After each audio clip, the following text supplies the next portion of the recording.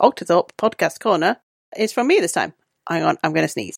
Well, that's the pre-show. Just Liz refusing to sneeze after promising us a sneeze. Sneeze, Liz! Sneeze! Sneeze! It's there. Hang on. No, it's gone now.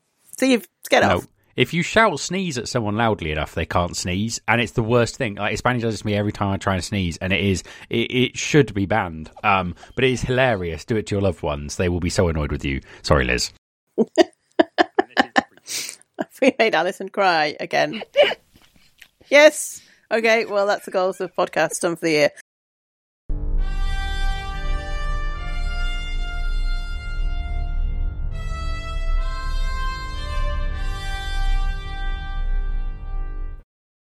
Hello, everyone, and welcome to the very 55th episode of Octothorpe, the podcast for science fiction and science fiction fandom, which is coming to you on the 14th of April 2022.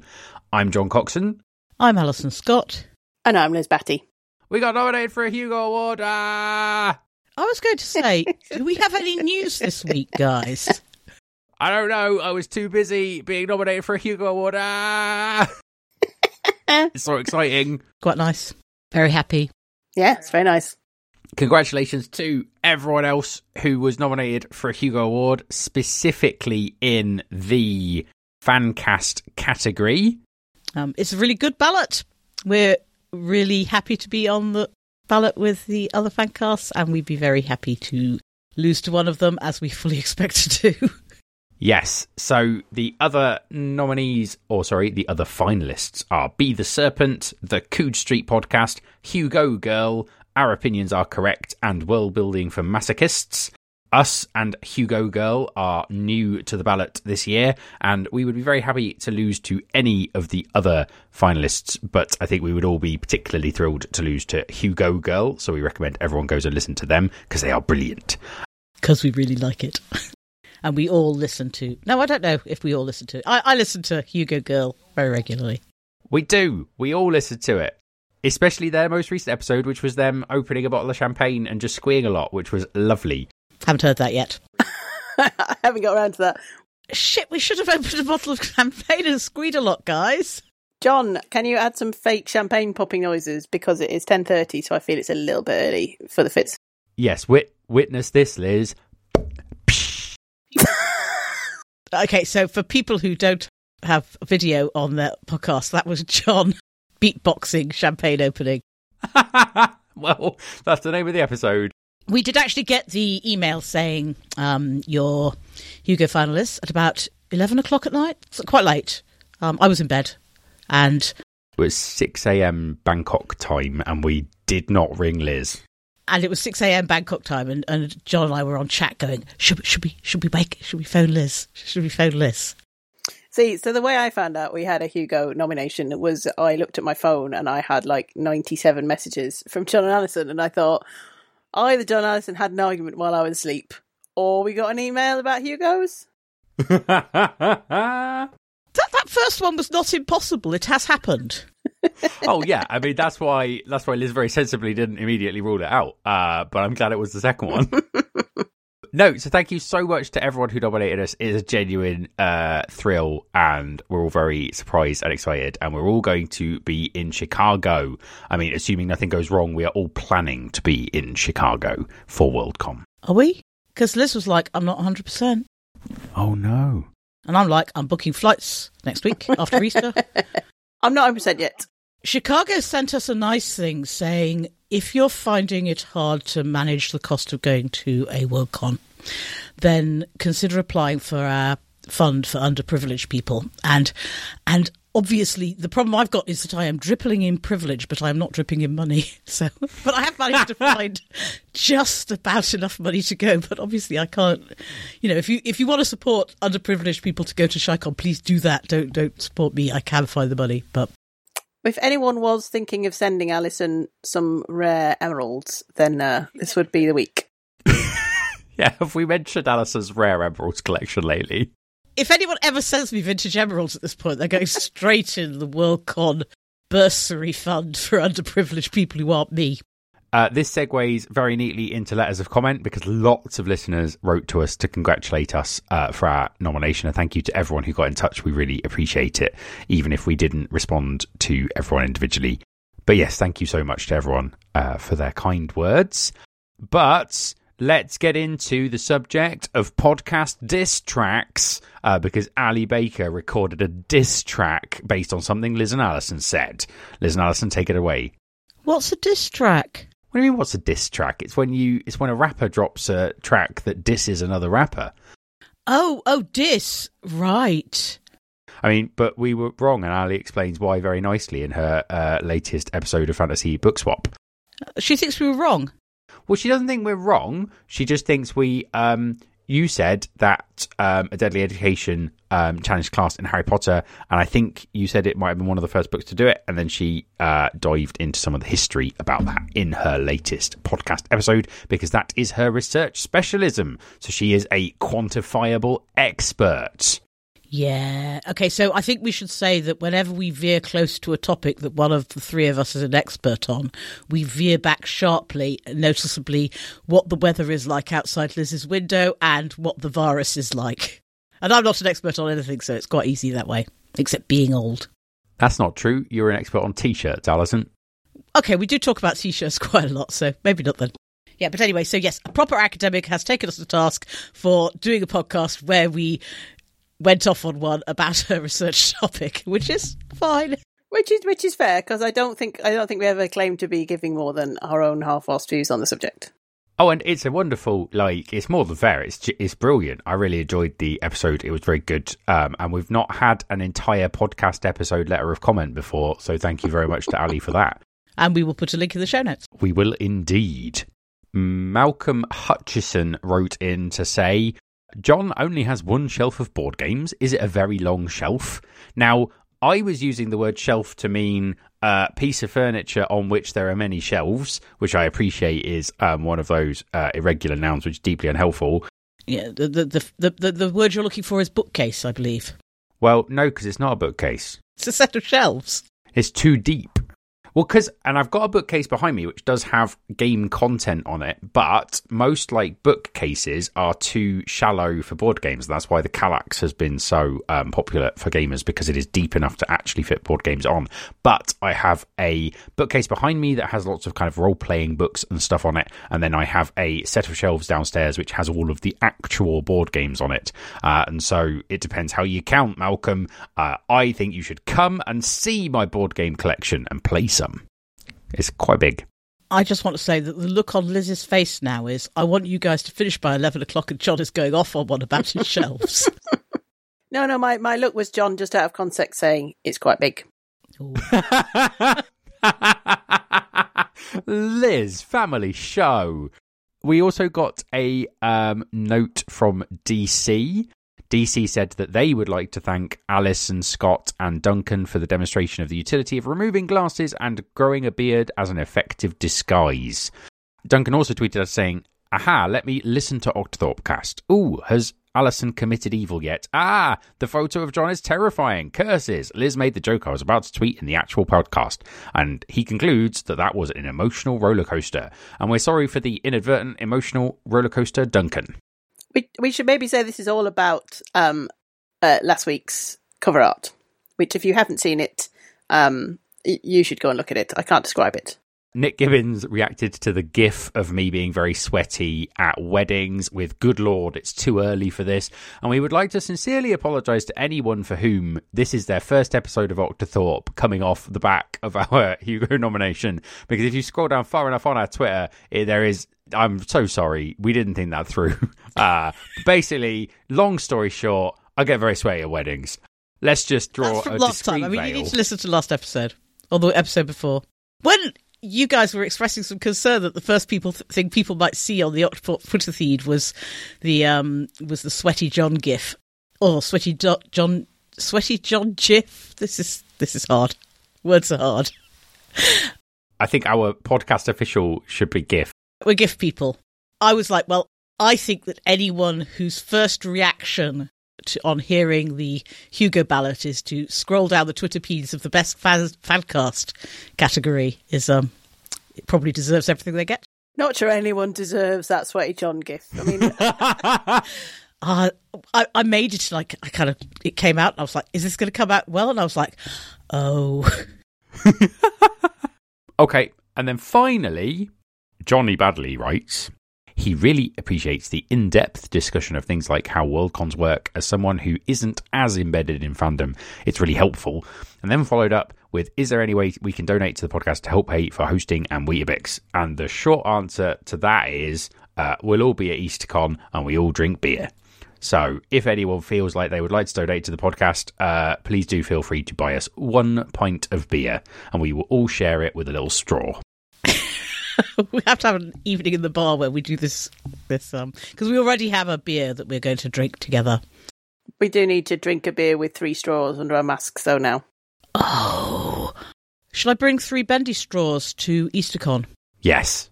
It is something we've sort of vaguely discussed after Johnny asked, and I think the basic conclusion is that this podcast does not cost enough to run, and we are not sufficiently unwealth privileged that we feel it would be a good use of anyone's money. So, yeah, full disclosure, guys, this podcast currently mostly paid for by the occasional adverts for Stowe shirts. We'll put a link in the show notes, who will be at EasterCon. So one other way you can support the podcast is to buy stuff from Alison.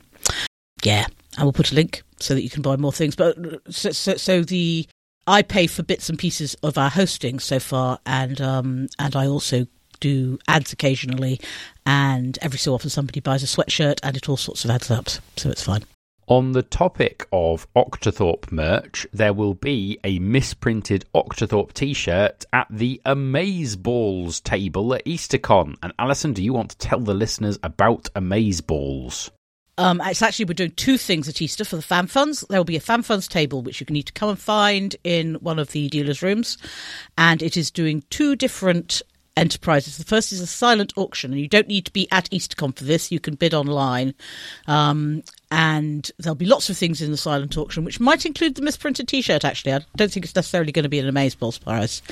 And then the other thing we're going to be doing is, and you also probably don't need to be at EasterCon for this either, because we may be doing a virtual version of it, is you donate money to the fan funds for spins of a bingo spinner. And when you spin the bingo spinner, you get a ball numbered between 1 and 90. And we say something like, I don't know, 2 little ducks, 22, or something like of that kind. And we give you a prize. Every single spin wins, and spins cost £1 or 6 for a £5. And some of the prizes are amazing.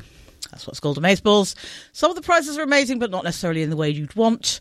And if you'd like to give us your prizes back, that'll be an extra £1. I have a variety of things that I'm bringing to EasterCon for the fan funds. I've got a tiny little astronaut keychain, which is very cute and lovely. And I've also got a hilariously oversized pair of Dr. Pepper branded underpants. So, you know, paying that £1 to redonate may or may not be something you want to do, depending on the prize. Yes.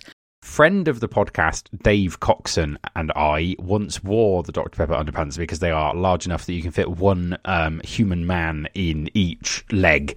And so there is a photo of the 2 of us on Insta in these underpants. We're fully clothed, obviously. And therefore in the show notes, yes? Yes, we will link to it in the show notes if you want to know what you could win. And we are going to be recording live at EasterCon. We'll be recording it Monday at 1:30pm. We are on the programme at 1:30 in Endeavour on the Monday. Oh, the other thing you could do to support the podcast is vote for Conversation 2023 for the EasterCon. I hope you guys are voting for me. Yeah, so. I mean, it's an open vote, right? Show of hands on the floor, right? So Alison will know if we voted for her. It's an open vote, show of hands on the floor, but I don't mind. People are okay to vote for the other bit. I don't have a problem with it. We're basically offering a completely different choice for the EasterCon. So, do we know it's an open show of hands? Because I've never been to a contested bid session, and I don't know what they are like. Back in the day, it was an open show of hands, and then if it is not obvious which bidders won, it is then taken to a lobby vote like Parliament. You actually walk through the door and somebody counts you. You might very well think that a serpentine would be a better way to do it, and you would be right. But that's how it's done. It's done as a lobby, so it's a show of hands, and if it's not obvious, it's a lobby vote. And it might even be ayes and nays, but I think it's show of hands. Because ayes and nays aren't public, right? Well, yeah, but they also privilege people with louder voices, whereas hands only privilege people who have two hands. Do I have a problem with... Do I have... Yeah, but I mean, obviously we have... Yes, you do, Alison. You have a principled problem. Are you saying I have loud voice privilege, John? Does anybody else on this podcast have loud voice privilege? The entire podcast? Anyway, I was saying other people are free to vote for whatever they want, but what I'm saying is if John and I vote against Alison, she will know. Yeah, I will know and I won't mind. It's fine. And also, another way you can support this podcast at the bidding session is by voting for EasterCon 2024. I do want to say something about, I am very excited that the three of us will be at EasterCon together. It's something I have been hoping to do for a long time, and it's really good. And this podcast is dropping on Maundy Thursday, so lots and lots of people are going to be listening it while being a bit sad they can't be at EasterCon. But there's some virtual stuff, and I think we'll be live streamed. So I think Octothorpe Live is probably going to be live streamed. Live, Octothorpe Live, yeah. Yeah, Octothorpe Live, actually live, and also recorded.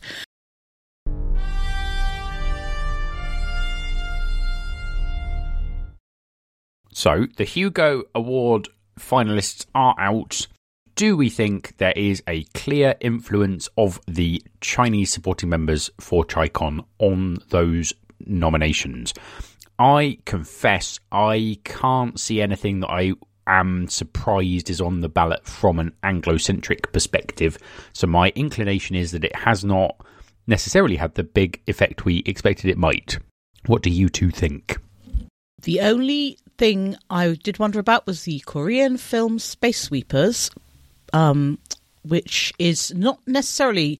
It's a bit of a surprise on the Best Dramatic Presentation ballot. It's not a huge surprise. I'm looking forward to watching it because I haven't done that. The only person I know who's watched it is Fran, because Fran watches everything. Well done, Fran. But she's my only Letterboxd friend who's seen it so far. I'm sure I'll watch it in the next little bit. But I didn't see any Chinese... It looked like... it's a really good ballot. It's full of lovely things, and I'm not just saying that because I'm on it. I'm going to, push back slightly on the Space Sweepers thing, in that Space Sweepers came out on Netflix, right? I'm not sure you can officially watch Netflix in China. Oh, that's interesting. So it probably represents no Chinese influence whatsoever there. Alison talks total bollocks again. Can you believe it, listeners? Well, I think it may have fallen into the risk of saying, something which is the only kind of non-US nominee, I guess. Non-US or UK, possibly. But I think that just reflects people, watching a bit more widely and not necessarily a particular country's influence. I think you could well be... I think I understand why Alison called it out, because I do think, if it, I think a lot of Chinese fans do have the ability to watch things that are not officially available in China. But I will say that especially Korean science fiction seems to be having a real moment in Anglo-speaking countries at the moment. Because Squid Game, I think, did a lot to promote Korean. Especially, I suppose not necessarily in books. I haven't seen much by Korean authors outside of Clarkesworld, which has done a lot of Korean translation. But certainly in terms of kind of film and TV, it's interesting. So yeah, I wonder whether this is the effect of Squid Game, which I really liked. I'm looking forward to watching the movie. And this year sees the youngest ever Hugo finalist. Yes. So, congratulations to Lorelei Esther, who is nominated in Best Fan Artist and is the youngest ever Hugo finalist, the Hugo nerds tell me. I feel a bit aggrieved about this because back in the day when Plokta got all its nominations, it was not custom and practice to put everyone who was a major part of the process of getting the fanzine together on the list for the Hugos. So Plokta just had the three main editors and not the rest of the team. But we were very much a team, and that team included two babies and a cat. One of my children would have been the youngest ever Hugo finalist. And then we'd have had to argue whether cats can be Hugo finalists. And I think probably they shouldn't be. I think that was bad. But we could not have done the fanzine without them. I think that's everything on Hugos. Is that everything on Hugos? Yeah, I'm trying to think if I have any good... We're very happy. Do we say that bit already? Opinions. We said that several times, I think. Oh, no, I have one more thing. Tiny thing. It's a new category for me. Collecting categories. I'm not as good as Seanan Maguire, who I think has just picked up her fifth. The Hugo nerds will tell us. I'm excited to read the fanzine. I had not realised she had done a fanzine. It's very rare that something comes up on the fanzine ballot that I had not like any idea about, and so I am excited. It's also fiction. Quite unusual for fiction fanzines to get on the ballot. Yes, no, and it's also very rare that fiction. Congratulations, Seanan. And yeah, I think that's a fifth category. But anyway, so it's my best fan cast is my second category, and I am very excited. Probably the sixth, isn't it? Because I bet she's been in every single short fiction and long fiction category. Oh no, plus and series, and best related work. So it's probably 7. Yeah, no. So she's been nominated in novel, novella. I assume she's been nominated in novelette, but that is an assumption. Short story, best related work, best series, and best fanzine. Don't do a fan cast, Seanan. She won for Fancast in the first 3 years of the category's inauguration. She was on SF Squeecast. Seanan is clearly trying to get the entire set. I mean, I respect that. But no, yes, she won with Paul Cornell and other authors who temporarily escaped me for SF Squeecast way back in the start of the Fancast category, and they had a run of wins. Also, we forgot best graphic story. So how is that, 9? I've lost count.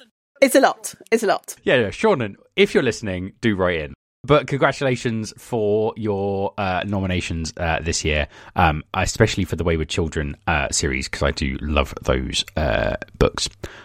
I was going to say on the Hugos, I think it is nice to see that there are categories where there are people who have been nominated before who will nominate again and have all done good work. But it is nice to see a few new people popping into each category.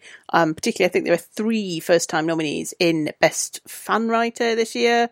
Chris Barkley, Bitter Corella and Alex Brown. There are new people in Fan Artist. There are new people in Fanzine, as we just said. We are new people in Fancast. I think it's nice to see a little bit of turnover in some of these categories where you can have, some of the same nominees year after year, and they sometimes do very good work, but it's nice to see other people get nominated as well. I think that's right.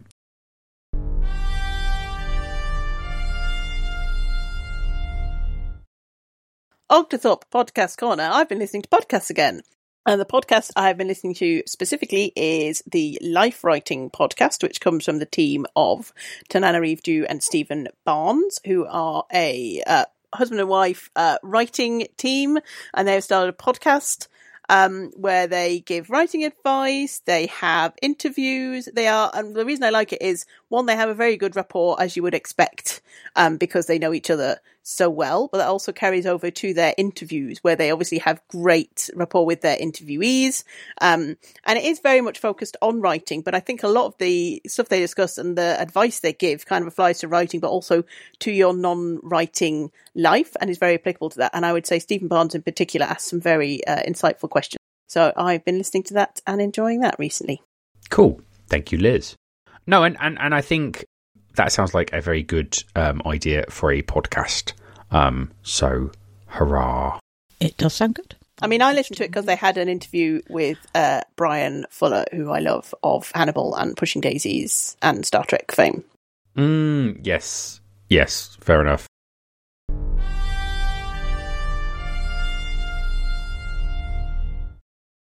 In an excellent demonstration of how timely we are, we're going to pick up on the Brandon Sanderson Kickstarter, which launched a few weeks ago and which has rapidly become the most funded project on the platform. So yes, what do we think about this, Alison and Liz? Well, first of all, I want to thank Alex Holden, Mr. Holden Makes Exceedingly Good Concertinas, for suggesting this topic. So it's quite a funny Kickstarter video. I'm sure everybody who listens to this podcast has already heard about it now. But if you haven't, go and stop the podcast now. Go and watch the Kickstarter video, which is quite funny. And we're going to spoil it now, so then you can come back. He basically said, I have to confess something. There's a lot of lockdown confessionals, and the thing I am confessing is that I accidentally wrote 4 extra novels in lockdown. He actually wrote 5, but there are 4 in the Kickstarter. And the Kickstarter is a new way to buy novels by Brandon Sanderson, and you can also pay extra money if you don't just want a load of novels from Brandon. You can also get a load of extra things like, I don't know, T-shirts and other merchandise objects, and it's all secret, so you can get like a Brandon Sanderson Kickstarter, Brandon Sanderson subscription box arriving in your post every month, I think it's month. And they did $41 million. I mean, I'm not sure I want a subscription box from anyone once a month. And if I think about who I might want one from, none of the people that come to mind are science fiction authors. So, But on this topic, if you're interested in an Octothorpe once a month subscription box, do let us know. It will contain a piece of Weetabix and a ribbon every month until we run out of Weetabix and ribbons. Look, you can get different flavours of Weetabix. Yeah, but we're not going to be putting that level of effort in, listeners, and please disregard Liz's attempt to make this more interesting. I mean, you can get different flavours of Weetabix. Weetabix comes in 2 flavours, which are Weetabix and Abominations. Okay, so the month Alison is in charge of the box, you get original Weetabix only, and the month Liz is in charge of the box, you get Weetabix Abomination. Liz, do you have any thoughts about this? Yes, so I thought it was very interesting because I saw the numbers going up on the Kickstarter, but I would never imagined it would get to $41 million. So I was going to say it again because I need to say it a few times for it to sink in. $41 million. But I think it's very interesting. So Brandon Sanderson has written a very long blog post about it, which we will link to. But I think some of the main issues are that it's clear that Brandon Sanderson, it is not just Brandon Sanderson himself getting $41 million. This is Brandon Sanderson essentially using these $41 million to be his own Brandon Sanderson publishing house in a way. And it's clear that what he wants is partly to see if they could do this, but also to show that for him there is a viable option, should Amazon, which represents the lion's share of his sales, go away. And also it's to demonstrate to his publishers that actually there is an appetite for buying things in these different formats, because, it is $41 million, but he has 23,000 people who pledged $500, to get the swag boxes and all the premium hardbacks and the audiobooks and the ebooks, so clearly there is a significant market of people out there who just want the ebooks from him, but also a large chunk of people who are happy to pay extra for things like premium hardcover books and signed premium hardcover books. And I think it really shows that there is an appetite for books from him. Okay, I'm going to bring us a box of Weetabix to sign. So I think this is really interesting because I think there are, especially in the pandemic, there is a growing awareness that a lot of the people whose media I consume are very precarious. And this is something I've been noticing, especially in the podcasting scene, but I imagine it also extends to authors, which is that as kind of, especially in podcasting, as advertising money has been drying up during COVID, many of them have been moving towards models where you can support them directly. And I do think that what we're seeing here is a lot of people who are like, well, Brandon Sanderson is my favourite author by a very long way, and this is a way that I can both support him and get loads of swag I can't get anywhere else into the deal. And there are quite a few podcasts I support where I'm like, I could not support them, I don't necessarily need to, but I like supporting them, and getting the exclusives is a nice kind of thing into the bargain. So I do wonder how many of the people supporting are just kind of huge fans who are keen to support him as an independent artiste. I mean, that is true, although I would say if you wish, if you're picking authors who you wish to support so that they can continue, making a viable living at it, you probably wouldn't start with Brandon Sanderson, who, is quite clear about his sales and so on the blog post. And, is saying that he sells 350,000 copies in week 1 of his books. So if you are supporting people, then, Brandon Sanderson is probably not at the top of the list of people who are going to have a problem without the Kickstarter support. While that is true, I do pre-order. So there are authors I know who are kind of mid-list authors who I love, who I want to support, and I pre-order their books. But so one good example is Dan Moran. I pre-order all his books, but he does not have the ability to do this. So on the one hand, you wouldn't necessarily choose to do it with Sanderson, but on the other hand, it's not like there were 20 Kickstarters by a bunch of authors and I got to pick which one. And so that's part of the problem here, I think. Except that Sanderson was also slightly surprised by how successful this Kickstarter was. He was not expecting it to do $41 million. And one of the ways they have given back, and I think this is very meritorious, really, is that they went, there's a video of this too that we could also put in the show notes. They went and backed every Kickstarter in the publishing category on Kickstarter as a way of saying thank you. So I'm certain that there are a lot of very small authors whose life is precarious, who got a little bit more money because Brandon Sanderson, A, went and supported them, and B, did a video about it so that his 350,000 followers, or however many, will all have gone and seen all of those other Kickstarters in the publishing category, and they will also have got some love, I should think. So, I mean, I basically think Brandon Sanderson is a jolly good egg. I was a bit worried that Tor might be very upset by all of this, but apparently Tor are quite thrilled, I have been told. Not by anyone at Tor. Tor believes that the people who back this Kickstarter are often going to go and buy Brandon Sanderson's backlist, which is all on Tor. If you are someone who... Yeah, if you're publishing things that have Brandon Sanderson written on them, you must have been quite happy that Brandon Sanderson was in the news a lot for the last 6 weeks. Like, that's got to be reflecting well on your bottom line as well as on everyone else's. I should probably read some Sanderson, but I feel like I've always thought everything about it has made me think it's the sort of thing I'd absolutely hate. You would hate it, yeah. Correct. Well, okay, I won't then. But he seems like a really nice bloke in lots of ways. Would I hate it, John? I don't know.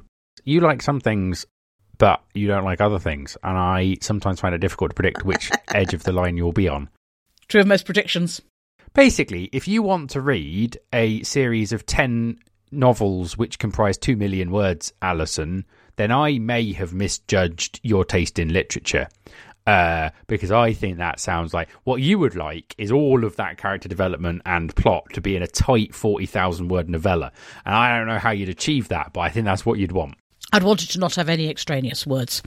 He also has very good advice. He does stuff about how to write and how to do hard things that is very interesting, because he repudiates the notion that writers are people who cannot do anything else but write, and he is a big fan of the notion that if you want to be a science fiction writer, you should sit down and write every day, and I would endorse that sort of approach to doing anything that is hard.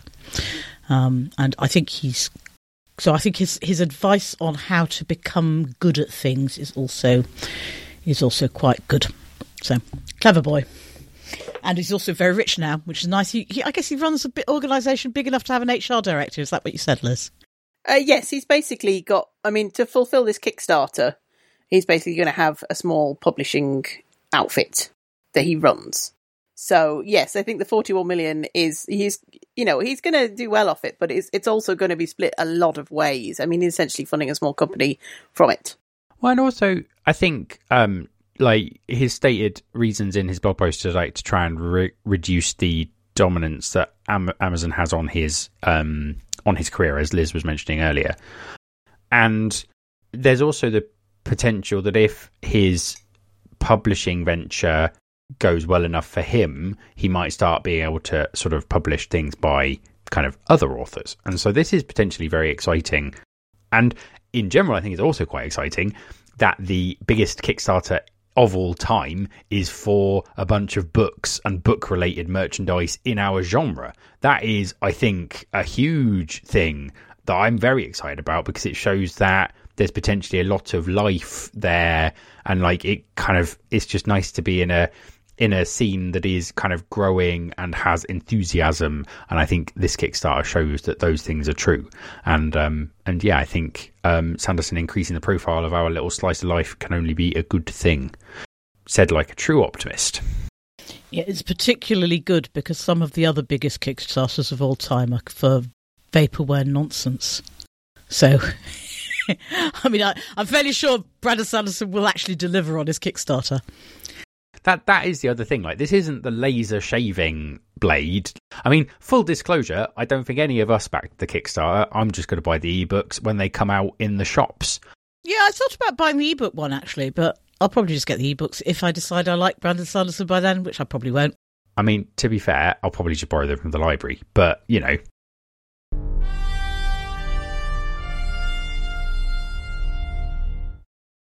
Let's do picks. My pick is Rossum's Universal Robots, which is, of course, the play from 1921 by Karl Čapek that invented the word robots, though the robots in the play are not, in fact, robots in the way that we normally think about them, because they are grown from flesh in a rather horrible way.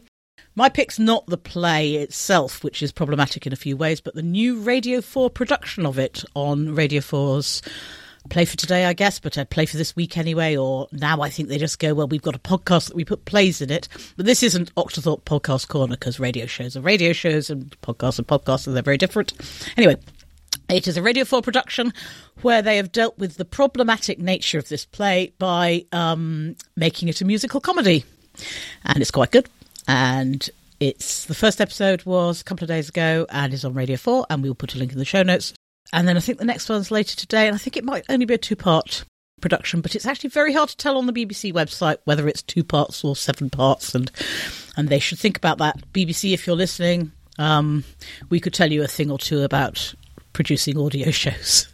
Not really. I think this Hugo nomination has gone to your head here, Alison. But I really like it. Rossum's Universal Robots, and it's good stuff. It's on BBC Sound, so it might be available worldwide. Yeah, and it is on BBC Sound, so if you have access to that, you can get it there. My pick is a book, and it may even tie in unexpectedly to our Brandon Sanderson discussion. So my pick is a book called Base Notes by Lara Elena Donnelly, and it is about Vic, a perfumer who has discovered the secret of making perfumes which will perfectly recreate a memory for the person who experienced that memory. So essentially you sniff this scent and you experience a perfect recreation of a memory. The catch is that in order to do this, one of the ingredients for the perfume has to be taken from the dead body of one of the people in the memory. So it is essentially about Vic, who is, so the protagonist throughout this book is a serial killer. They have murdered multiple people and will go on to kill more. So it is quite, it's quite dark. It's quite depressing from that sense. And I have to say I enjoyed the first part more, where it is them meeting a bunch of people and kind of coming up with a plot for the latest perfume than from the later stage of the book, which do involve basically a lot of killing, which escalates as they come closer and closer to being discovered. But it's also, its other aspect is it's all set in it's New York, and it's, Vic is a perfumer and the other people involved, there's a barber, there's a kind of a bartender and a tailor. And it is all about this sector of society who are kind of creative people who on the surface seem to be making a reasonable living, but really they're just sort of clinging on to being able to afford to have this life, to have an apartment, to be creative. And they are pitted against essentially a large, business corporation that they get entangled with. And that's why they're making these perfumes, So it's basically sort of like the precarious millennials and Gen Z of New York versus the big corporations who are basically destroying that. So I thought that was a really interesting angle to it. And it's a very evocative book. It is full of descriptions of scents and how they are made, and kind of everyone seems to be, a lot of stuff is identified by scent, and it's clear that Vic has a real passion for perfume outside their other, murderous inclinations. So I quite enjoyed it.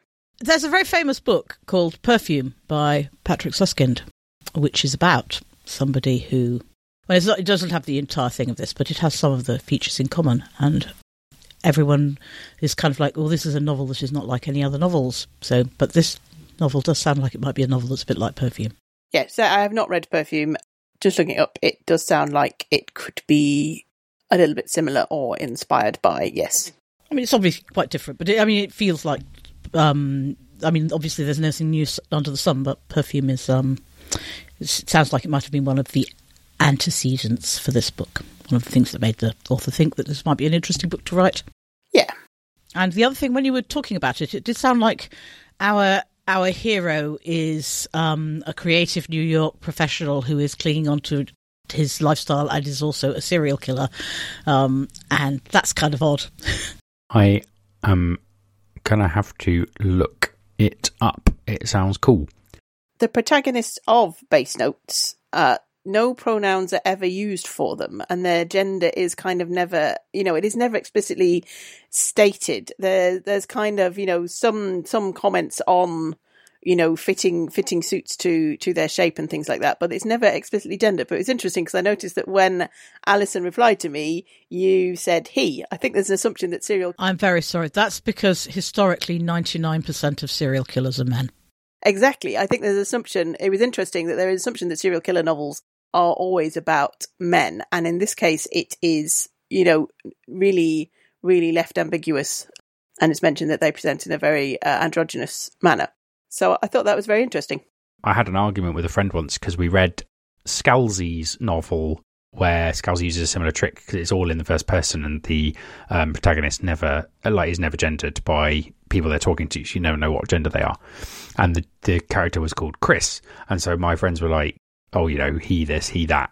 And I said, oh, well, that's interesting because, they're not gendered. And they looked at me and they were like, oh, well, but that's not because we have underlying assumptions. It's because Chris is a boy's name. And I was like, your girlfriend is literally called Chris. There is that. That's quite good. That's actually really interesting. That makes me want to read it a whole bunch more. So it's going on the list. That is interesting. Especially it's interesting in the context of perfume, because for anyone who doesn't know, perfumes are one of the more gendered things in the world, and they're trying to, and have always been. It's not that they kind of went, oh, we can sell twice as much perfume if we gender it. It's always been gendered. And so they're just trying to find some gender-neutral perfumes and doing it, I think, because, then they can sell 3 times as many perfumes, so they're quite happy with that. I will link to in the show notes a very good review on Tor.com by Lee Mandello that discusses some of the gender aspects in more detail. I thought it's very good. Cool. Thank you very much, Liz. My pick is Moon Knight, but it's not the Disney series.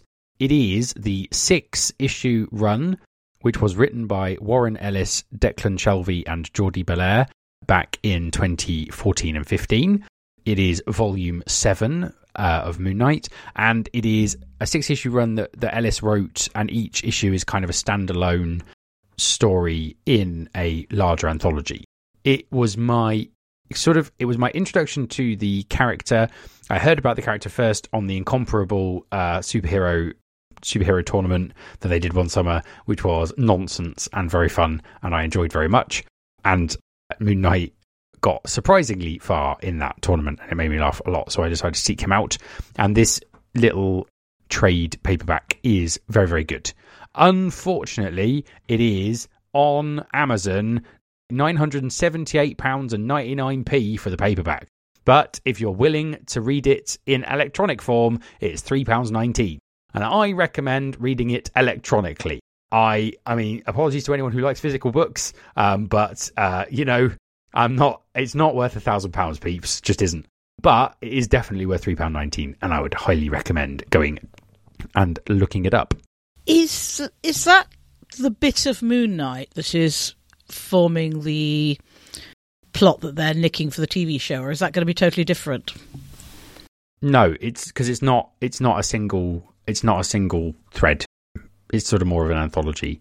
Issue 7 and onwards of that volume were written by a different author, and that was much more kind of traditional story. But I thought that was not quite as strong as the earlier bits. I've put a link in the show notes. So I can go and get it for £3.19. Yes, or you can subscribe to Marvel Unlimited. Marvel Unlimited is amazing. You pay $69 a year and you get infinite comics. And I read a lot of comics on Marvel Unlimited. Yeah, I had Marvel Unlimited for one lot of $69, and I basically bathed in comics for about 3 weeks and then realised I was a bit fed up of comics and never picked it up again. So it's clearly something I just want to actually take for a month every so often. That was the Octothorpe podcast, and it's goodbye from me. It's goodbye from me. And it's goodbye from me.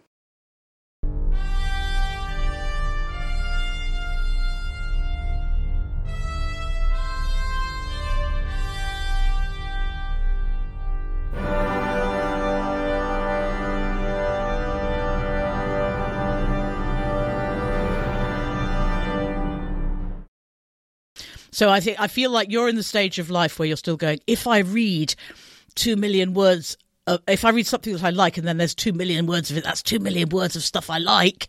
And I'm in the stage of life where I go, I have X number of books left in my life and every single one of them has to add value all of the time. I mean, and there are lots of long books. I mean, I would say I generally don't like long books, but The Expanse... But I mean, I liked Anna Karenina a lot, and I'll talk about why. And I'm intending to read War and Peace at some point, and that's pretty long. Because Anna Karenina was so fantastic. My Latin teacher espoused all the things she liked about it, and she was like, it's so good because Tolstoy, like, you're exploring a convoy, and then he's like, oh, now I'm going to go over here and spend 100 pages telling you about this peasant. And I'm like, oh my God, no, that sounds awful. Tolstoy does go off topic, it is quite true. So you're saying we are the Tolstoy of podcasts? I don't want anyone to think we're comparing ourselves favourably to Tolstoy. We do a better podcast than Tolstoy ever did. I'm 99% certain of that. This is when you find out there's like wax cylinders, Alison, and he had like a weekly radio show. Weekly cylinder show. Okay, your grasp of history is not great, is it? Wax cylinders were around in the late 1800s, and Tolstoy died in 1910. Okay, so maybe there is Tolstoy and wax cylinder. Sorry, did you do a podcast? I mean, write in, listeners. If you're an expert in Tolstoy's podcasting career, please let us know. Tolstoy actually wrote letters by dictating them onto wax cylinder because he found it faster than writing. So he basically he was the Christopher J. Garcia of his day. Look! I've got a link for the show notes. I mean, it's in Russian, but you know. Well, this is excellent. I wasn't expecting my offhand mention that Tolstoy might have done a podcast to go this way, but hurrah. The theme music for this episode was Fanfare for Space by Kevin MacLeod at Incompetech.com, used under a Creative Commons Attribution 4.0 license. This podcast will end at the beep. Beep.